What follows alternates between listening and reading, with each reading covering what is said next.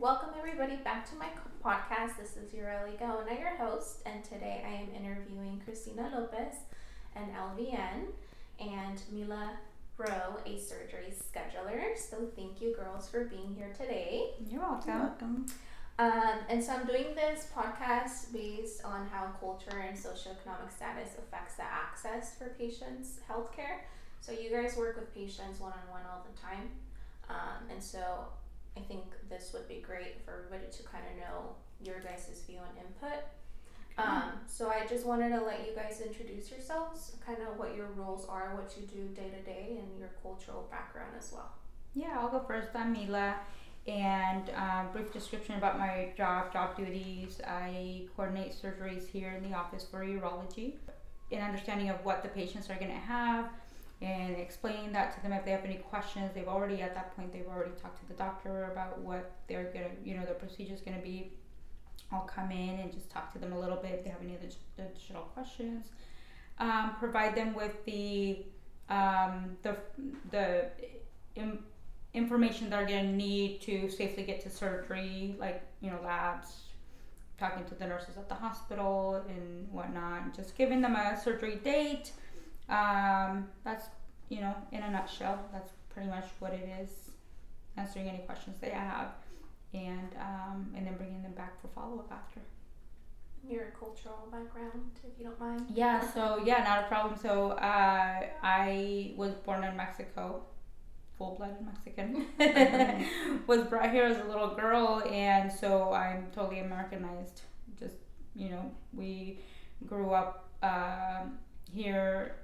For the first 6 years, I was in Mexico, and I do not remember any of it.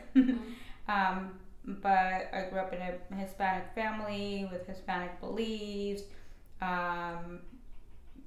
Catholic beliefs. Just really, as far as that goes, we never really went back and looked at our medical history ourselves. Mm-hmm. So for that, I couldn't go back in my family and see, hey, what, did my grandma have cancer, or my great grandma or whatever. I wouldn't be able to give a history of that. So that's one of those cultural things that they just kind of forget, they don't follow. Mm-hmm. So yeah, just grew up in a Mexican family, and then now it's totally different. Yeah. You married? I'm married. I have 4 kids. Married an American guy, so it's totally different than how I grew up. He grew up here and has no idea about my culture, and now he knows. And of course, me growing up here in the States, I know about his culture, and so we meshed together very well because I grew up here. Yeah.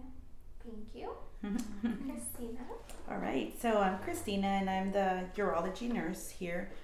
And basically, I assist all 3 providers doing all the catheter care, doing a lot of the procedures, a lot of the prepping for the doctors, a lot of follow-ups, or so basically assisting all three providers. A lot of the medication, injections for cancer treatments. I do a lot of BCG for people with bladder cancer. So that's basically kind of in brief what I do here. And then my culture, I come from, both of my parents were born in Mexico. They actually met here. They came at a really young age. I think my dad was about 16 and my mom was a little tiny bit older, about 18. They both met here. They married here, so we were all born and raised in the Bay Area. So, but very traditional, upbringing.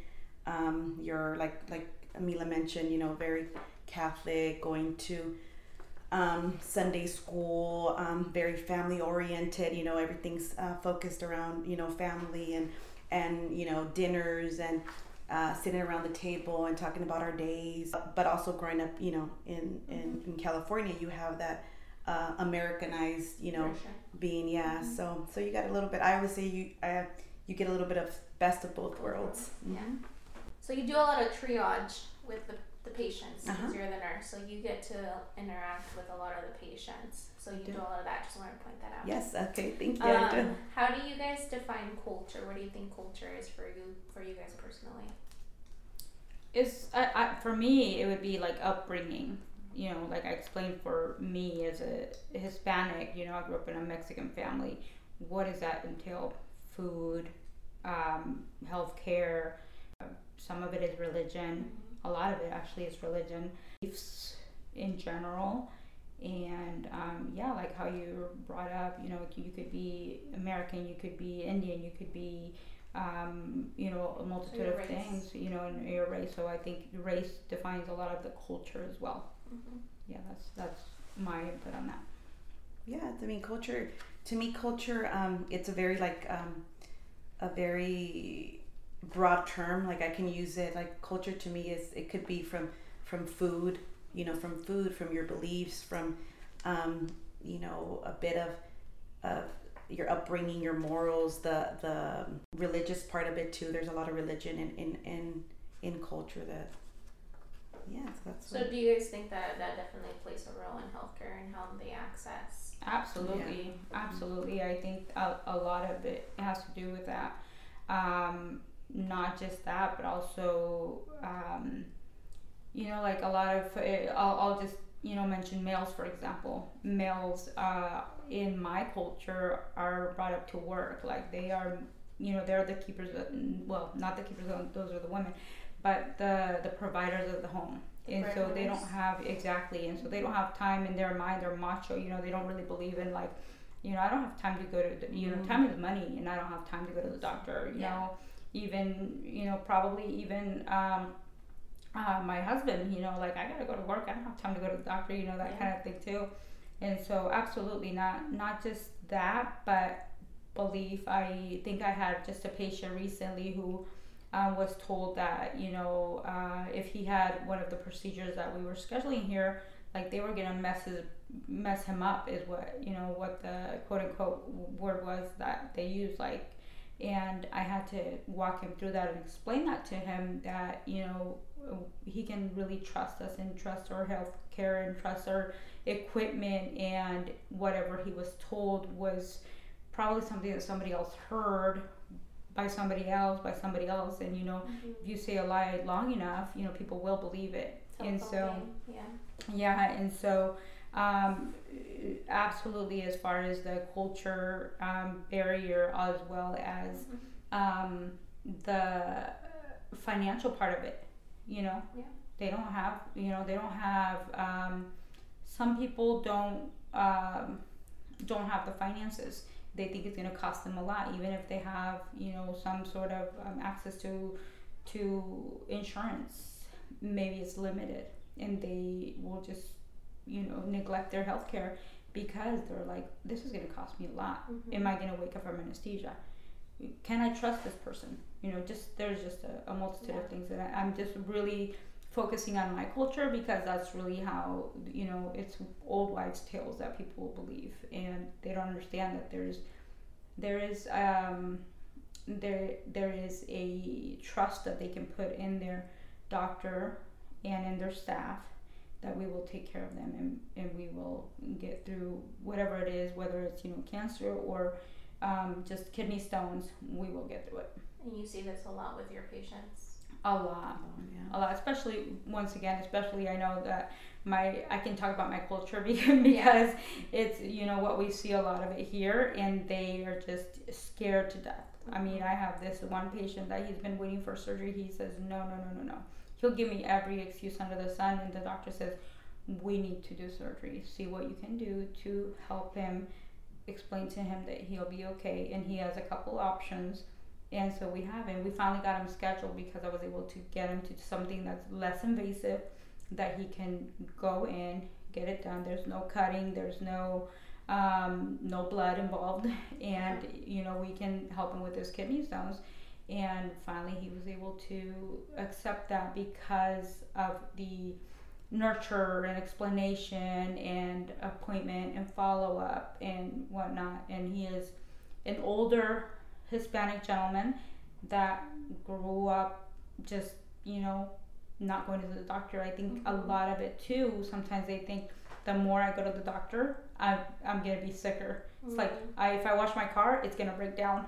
Yeah. And so it's just getting them out of that mindset is very hard. Yeah. Yeah, I think that's great. I was gonna mention that whole, like, how culture played a part is this whole mindset of not complaining or not going to the, hey, nothing hurts, why do I need to go to the doctor? You know, I had a patient that he said I had an abnormal test done, for example, PSA 10 years ago, but nothing was wrong, nothing hurt me, I had no symptoms of anything, right?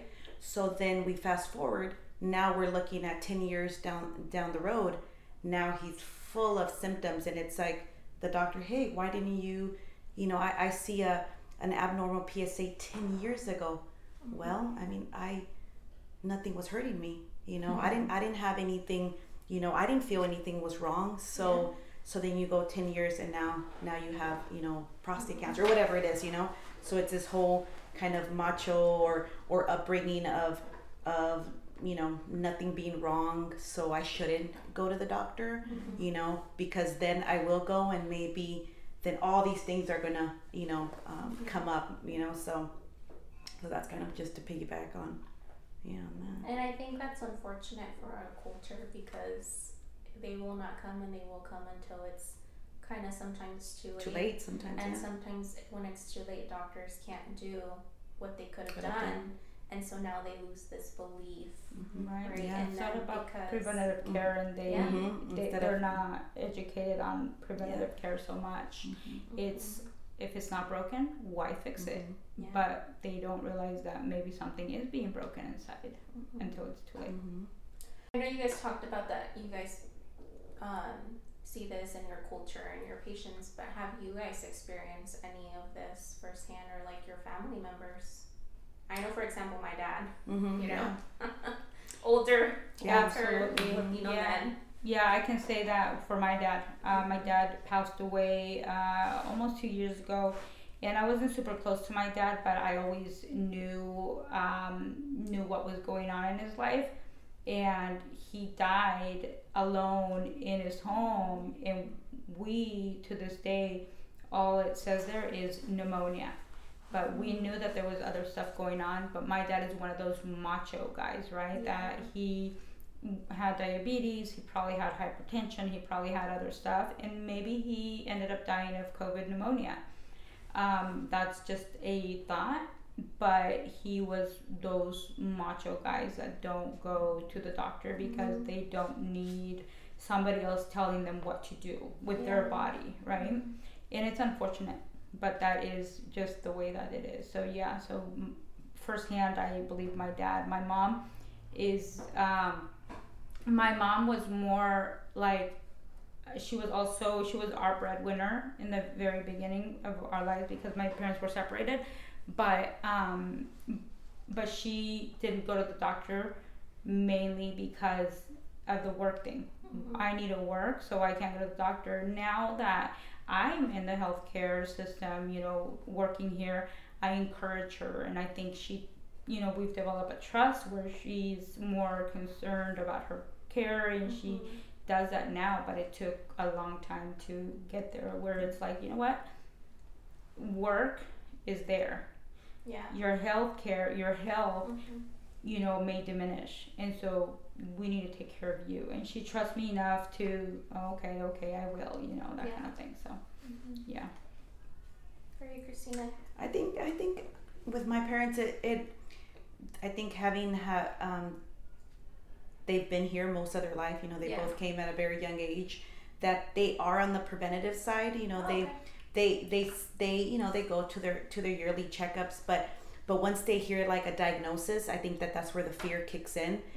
And I think that what I've been really, really passionate about being in the healthcare is the education, because I see where the education with not only Spanish speaking, but with, you know, other cultures, that there's that lack in education and understanding and explaining, because there is, you know, there's a lot going on. I mean, patients are really, really complex, and we don't have that much time in the day. The providers don't have that much time in the day to sit there and explain, you know. So that's really unfortunate, because then you get, luckily, like we're in the medical field, right? Our parents have us, but there's people that go home and they don't know. They have no idea the understanding, no idea. Hey, they just said, I do have this, or I don't have this, or what am I supposed to, you know? So, or so they I think ask around, or they yes, Google and or get Google the wrong information. Yeah, exactly. That's the worst thing they can do. So Yeah. If healthcare was free, do you guys think that culture and their economic status will still play a role in their access to healthcare? It would make a difference. For them, there is the other side of patients that, you know, like just an example, female patients that, you know, suffer from, in our practice, suffer from prolapse or incontinence. You know, for a female, that's big, right? Because, you know, we can't be having urinary incontinence and being at a party, for example, right? And so for that side, I think that if they had the finances to immediately get that health care, they would be more like, you know what, I'm going to see if somebody can take care of this for me, because, you know, but at the same time, then they hold back because like, oh, I got to work, you know, and I don't have either the time or the money to do that. And so if it were free, I think that it would play a role, huge role, because that's another thing. And I think I mentioned in the very beginning that males are the breadwinners, right? Females, some of them are also breadwinners because they are, you know, there's fatherless children in the home and there is no father in the home. And so if it were free, I think, yeah, I mean, it would be a huge thing. I mean, a lot of the people that come, we have a program that's available to our patients that have no financial ability to do certain surgeries and cannot get insurance because they're either undocumented or they are just not eligible for the government health care. Therefore, we have this program available, and I see a lot of patients that would either be embarrassed to come to our specialty, or that would probably be like, you know, I'm not going to do it because I don't have the money. I mean, it's thousands of dollars that we don't have. Yet I see them coming in with that program. And once I tell them, don't give up, we have this available to you, they will follow up and call me, and I don't have to be reaching out to them. Absolutely, a place, you know, when it's free, it's for me. Do you think that if it's free, do you think people would come more to preventative care? Or do you think that, because it's free, it's I'll go if I'm sick? Well, I think Christina can weigh on this too, but I think a lot of it is just laziness. Like Christina said also, if it doesn't hurt, it's really not on the top, you know, like in our mind. And so I think that's just in general for any human being, out of sight, out of mind. And of course, if something's hurting, like if your tooth, you know, you have, you know, like a toothache, for example, you're going to go check it out. But if you don't have a toothache, yet you have a cavity that's not causing you problems, you're not going to go. Yeah. And I think that's just in general for people. If, you know, I don't think it would make a difference if it was free. I think if there's, like, for us that we both work in specialty, and this is when the preventative care has already been neglected, that's when they come to us. And so for us, we, you know, I honestly think that it would not make a huge difference. It would make a difference for the people that, you know, that are, I think that we're taught to do that. I think it carries on from generation to generation to family to family, how they are, like, for example, you know, Christina's going to teach her kids about preventative care, you know, and so am I. But, you know, our generations back then, I didn't grow up like that. Yeah. My mom took me to get my shots because it was, you know, necessary to go to school, and it was required. But I don't remember her taking me, like, for yearly checkups at all. And so I make sure that my kids receive that. But I don't think, obviously, you know, generations back, I don't think my mom was taught to do that. because it was too expensive. We lived in a rancho over in Mexico, and the closest doctor was who knows where, and and they were going to pay for that. Yeah. So I just think it's kind of 50-50. I think I think it would make a difference, but there's also the part that there has to be that, like I said, like the education and the outreach, because if there's no education, there's no outreach. How do people know? How do people so it goes, to me, it goes hand in hand. If there's no education, there's no outreach to the community, to the people. Sure. Then how do they then they're just still kind of left. So that's why I've always been so passionate about education, about outreach, because if there's none of that, you can't. I mean, it goes hand in hand, right? I mean, Out of sight, out of mind. Yeah. Have you guys seen that certain religious beliefs act as a barrier for patients? I know we talked about kind of their lack of knowledge, or certain healthcare and financially, but what about religiously? Have you guys had any encounters? Can you repeat that question again? Religious beliefs. Like let's say I can't Jehovah's see, Witness can have blood transfusions or things like that. Certain cultures or religious can't touch a man can't touch a woman. Oh yeah, okay. Some men or some cultures or religion don't see a woman having like a man. Yeah, quote, I mean, unquote, job. I mean, I have one patient that's been awaiting surgery for. Well, she's not waiting. She actually declined surgery after she's got a major prolapse, and we were going to do a combination surgery on her, and she had one of her. She does not speak English. And she had her son call, and I want to say I think she may speak, she's from like an Asian community, and so anyway, so she had her son call us, and I spoke to him, and she declined surgery without any explanation, yet she's got a major prolapse. Christina actually saw this patient the day that we were going to get her ready to go to the OR, and no explanation, and I could encourage them and I can tell them, but all I was able to say is we're here whenever she decides to do it. Deep down inside of my heart, I know that there was a reason, and no reason was given. And I think, like I said, in my heart, I think that reason would probably be culture. There's something there, and she just didn't say it because it's something she needs. It's something that's eventually going to be an emergency. And it's unfortunate, but even though the answer to that would be no, deep down I know it's got to be something like that. But then I think, do you think it plays a role in that, whether the provider or doctor is a male or female, right?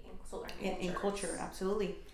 Yeah, it could be because the supporting surgeon is a female, and then she comes here and realizes it's a male, and that could be it. I can't say for sure it is, but as I think about it, I'm like, here we don't have a female that can do those surgeries. We have two males, and that's your option.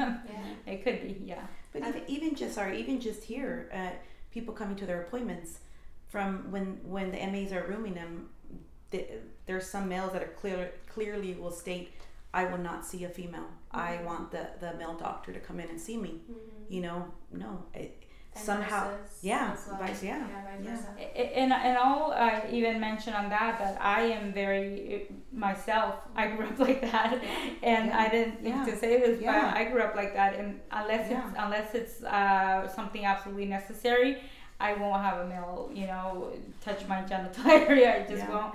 And so I've been offered, hey, so and so is not here. Can Dr. So and so male do your exam? I'm like, I will wait for my female doctor. Thank you very much. And I always request female doctors. And that's a culture thing. It surely is. Nobody should be sitting down there. Even my mom would feel more comfortable with a female because she's a female, right? And my dad too. It's like, And my mom, I recently scheduled an appointment for my mom for establish with a doctor, and I said, just out of curiosity, do you care if I didn't think she cared, and then she said, yes, make sure it's with a female, please. Yeah. And so it definitely got carried on. Especially if it's private areas. Yes, absolutely. You know, or breast exams, pap smears, anything that has to do with kind of your intimate private parts. It's private, yeah.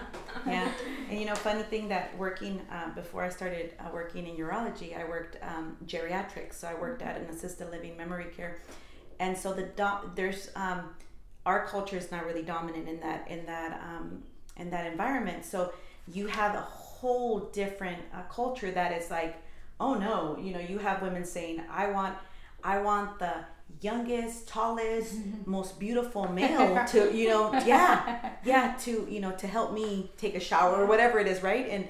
And our culture is complete, it's like, because we take care of our grandparents. Yes, absolutely. Home. Yeah, I think putting them in a nursing home or retiring home is like an insult. It's an insult. It's like, right? Yeah, it's absolutely. Like, no, you take care of me, I took care of you. Yeah. Your turn. Your turn. Yeah. So, in that it comes where I can say, and I think you guys can say too, as, I'm the oldest, but as you kind of take that role of helping your parents in their healthcare. Yeah. And so we see a lot of that too here. Yeah. Right? Yeah. And so it's like, sometimes these patients don't want to do certain things, but their children are like, no, do it, you need it. Yep. Yeah. And so there's that of like, well, the patient doesn't want it, but their caregivers do want it. And it's like, that's hard. Yeah. I don't know if you guys experience dealing with that. Absolutely. That patient I was talking about earlier, that we had to convince him to have surgery, and that their, whatever their friend said that we were going to blast something inside their body. His daughter actually had a big role and a big part in convincing him to have one of the procedures, and so it's been a few months in play, and he just decided to do it, and she was, definitely. I think that my mom trusts me with her care, and she looks to me, and she'll call me, and if I give her advice on it, she will definitely go for it and feel more comfortable, because even though you're in the field for so many years, we're not providers, but we see a lot of what they do, and we see a lot of good, a lot of not so good, and we can give them advice on, maybe not on their care directly, but how to guide them, where to get care, where to who to trust, and how to follow up, and yes, you can trust this doctor, it's okay, we'll be here. Somebody that can advocate for them now that they're older. I was gonna say, being the oldest, we have to be their advocate. You have to be their voice. You have to be the one that is constantly, hey, you have to take your medication. Why? Because your blood pressure is good because you're taking it. My mom will constantly say, no, but when my blood pressure is great, I can stop taking it now. No, you can't. It's good because you're taking it. So I know that. And from that comes, we are blessed to be in healthcare, so we know a lot of this. We have, we know history, we know a lot of terms. But there's, patients that have siblings, caregivers, not siblings, children or siblings or caretakers, even their aunts, something that they don't really know medical terms. And they're the ones translating, right? Yeah. And so how does that affect their healthcare? There has to be something missed throughout that translation if they're not aware of any medical terms. They are, and I really believe that sometimes they brush it off. They just kind of share the information that they did understand. I can say that for a couple of months there, my sister was actually taking my mom to a facility to get some sort of vein treatments.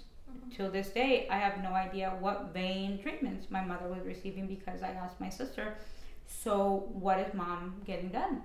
And they live an hour away, so I wasn't available for that, and we have a busy clinic here, so I can't take a lot of time off, but she wasn't able to tell me, and so that's where it left off. And I told my mom, I said, that's very scary to know that you're getting treatments, you have no idea or no understanding of what you're getting, and my sister took you, she asked the doctor, she made the appointment, and she said, oh, that sounds good. That if that'll help her, let's go for it. However, what is it? To this day, she can't explain to me. Of course, I, was able to look some things up, and I have an appointment to go with her so that I can talk to the doctor and find out why is mom getting this, what are side effects, and what should we look for, things like that. Because if she calls me and says, hey, I'm feeling this way, maybe it's a side effect of what she's receiving, and I don't have to be so scared.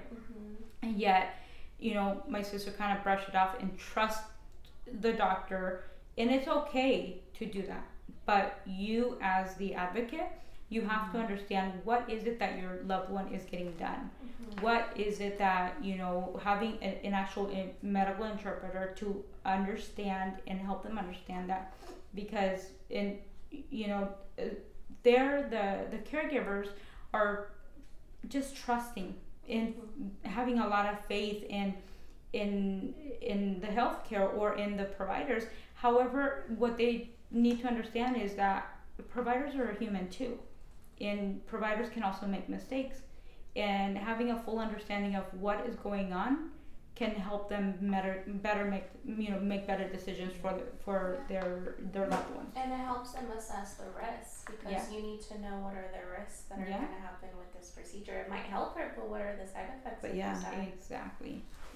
Being able to give that really informed consent. Hey, this is what I'm doing it. This is why I'm doing it. It's going to benefit me this way, but then there might be these side effects. Okay, I think this is a great idea, giving that informed consent, because then you can't. And there could be multiple options. It could not just be one. And I think people go to the first one they say, or the one that's like the easiest to do, rather than actually listening to all of them and really finding out what it means. Yeah, exactly. They just kind of like relay whatever they did understand, a little piece of what they understood, and then the family member is trusting the caregiver and that they did understand, and unfortunately it's not like that. Yeah, that's true. So I mean, what would you guys say would help or make a difference for people to not have their culture as be a barrier, or their socioeconomic class? Like, what would be your ideal fix, or is there a fix to this? Cristina made a big point on education. If we can have more education and less of the rush appointments and the rushed, we're a business as well as we are trying to help multiple patients, and there's not enough urologists, there's not enough practitioners, there's not enough family doctors out there, and so everybody's rushed. And if we had more people out in the community teaching people about how to care for themselves, what to look for, what to go to the emergency, keep them out of the emergency room by educating them, being able to teach them about coming in for preventive care. I mean, more groups like that. I can't do that. I'm not strong in that. She's passionate about it. I don't know, but I do believe that if we would teach them young, if we teach anybody young, they will care for themselves. And education is huge. Being able to not just teaching, but then teaching the family members what questions should you ask, what should you look for, what should just in general, you don't go to the I mean, you may not take visibly be dirty, but you take showers every day. Same thing with healthcare. You may not be hurting right now, but you need to go to the doctor so that you don't have these problems later on in life. Preventative care is key, and education is the first step to being able to do that. I agree. I agree. And then the other part of it that I had mentioned, it's that it's the outreach. Before I worked when I was a medical assistant, I worked for Women's Health. And we did lots of outreach. We did lots of community fairs, a lot of health fairs. And these health fairs, and I think that because of COVID, everything kind of slowed down. But I thought these health fairs is where a lot of people that don't have insurance, that don't have the funds, were getting their blood pressures checked. We're getting flu shots. We're getting on birth control. We're getting, a lot of their healthcare needs met. Met from these health fairs. So that's a lot that I haven't seen in a while, that hopefully I think will contribute, kind of do that. Will definitely help. Will help. Yeah. Yeah, I agree. The education is important. Yeah. Preventative care is important. Learning about your body. Yeah. Yeah. Because I think nobody teaches us, right? Especially in our culture, it's like you only go because something's hurting. Exactly. And so take some Tylenol. And we're specialty, so people that come here, it's like they've already skipped that part. Yeah. You know, the preventative health care. We, you know, in our organization, we have a lot of specialty care, and it's because, you know, it's some of it is too late. Yeah. Some of it is genetic. There's a lot of components, but a lot of it is starting young, preventative care. You know. From dental care to regular health care. Yeah. Okay. Well, thank you both for doing this. I appreciate it. Anytime. Anytime. Thank you guys.